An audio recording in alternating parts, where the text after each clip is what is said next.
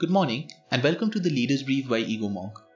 Today we take a look at what is being seen as a Polish decision against women's rights as Warsaw decides to opt out of the Istanbul Convention, examine increasing tensions between Sudan, Egypt and Ethiopia over the sharing of Nile waters, and consider what Auckland's algorithm charter for government agencies mean.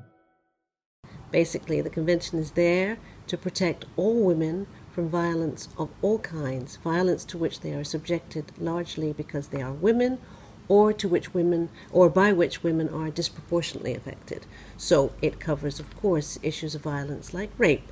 Clearly that is a crime which is perpetrated on women more than on men. It also covers female genital mutilation, which is clearly a crime which only women are subjected to.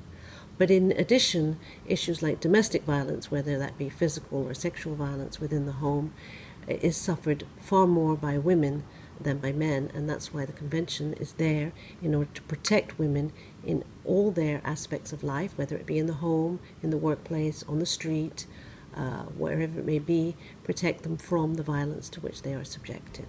That was Bridget O'Loughlin from the Council of Europe outlining the Council of Europe Convention on Preventing and Combating Violence Against Women and Domestic Violence, popularly called the Istanbul Convention, a European pact that the newly re-elected Polish right-wing government has decided to pull out of. Poland's Justice Minister Zbigniew Ziobro justified Warsaw's move by claiming that the resolution violates the rights of parents by requiring schools to teach about gender. Ziobro had previously criticized the resolution by calling it a feminist invention to justify gay ideology.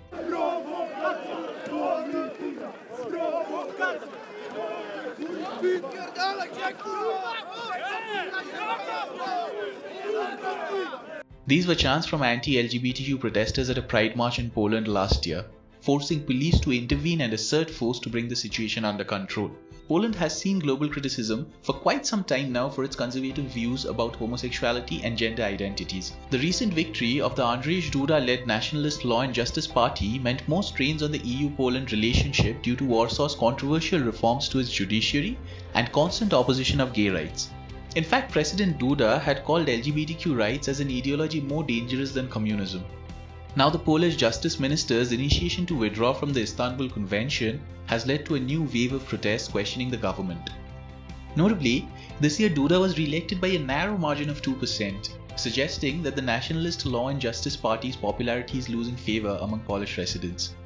Poland has stated that they are in support of protecting women from all sorts of domestic violence, but the convention acts as an ideological tool towards normalizing LGBTQ rights. Ziobro said that Poland's laws are enough to safeguard women.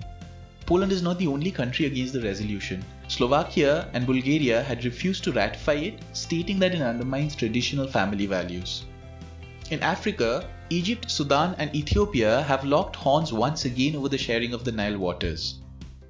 The matter on which I am addressing you today is of the greatest consequence to the Egyptian people and requires, like our efforts to combat this global pandemic, a commitment to uphold the spirit of cooperation and to recognize that no nation is an island unto itself.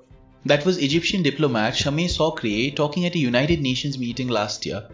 However, despite Sudan and Egypt's concerns, Ethiopia has started filling a reservoir it has built on the Blue Nile, the largest of the Nile's 3 tributaries. The water-sharing dispute between the 3 African countries spans nearly a decade ever since Ethiopia started construction of the $4.6 billion Grand Ethiopian Renaissance Dam to meet its energy needs. Despite being one of the fastest growing economies in the world, over 70% of Ethiopians are not connected to the national power grid, a problem that the dam seeks to remedy.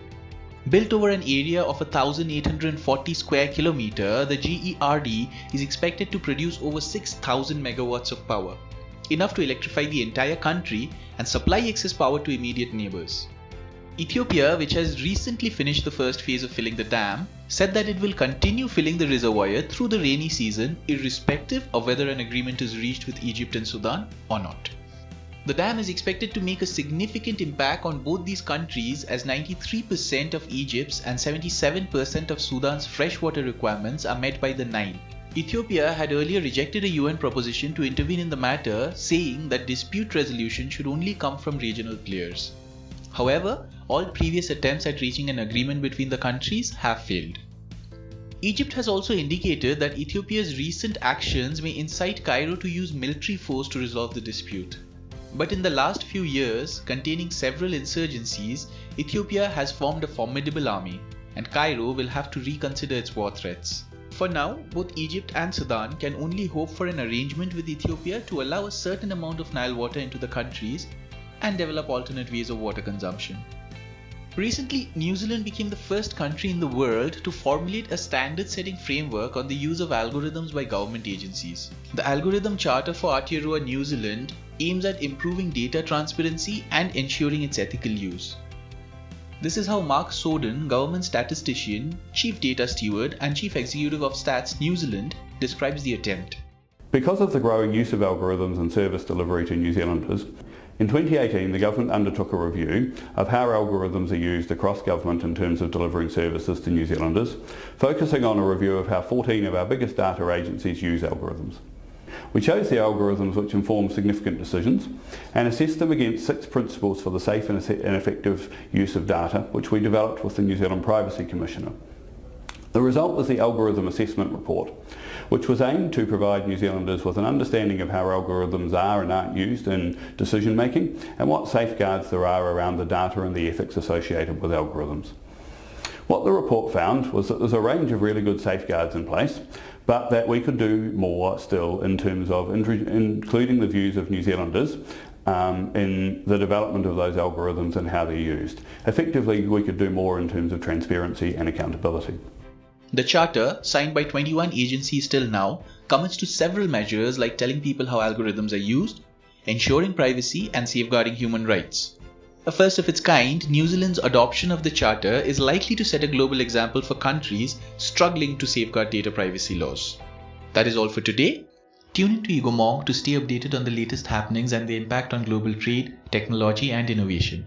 Egomong helps you make sense of change. We are a global intelligence platform delivering asymmetric outcomes by bringing organizations closer to the communities they want to serve and the leaders they wish to influence. Visit our website insights.egomong.com, that is insights.egomong.com, to subscribe and make better and faster decisions today. If you wish to collaborate with us, then please email us at contact@egomong.com.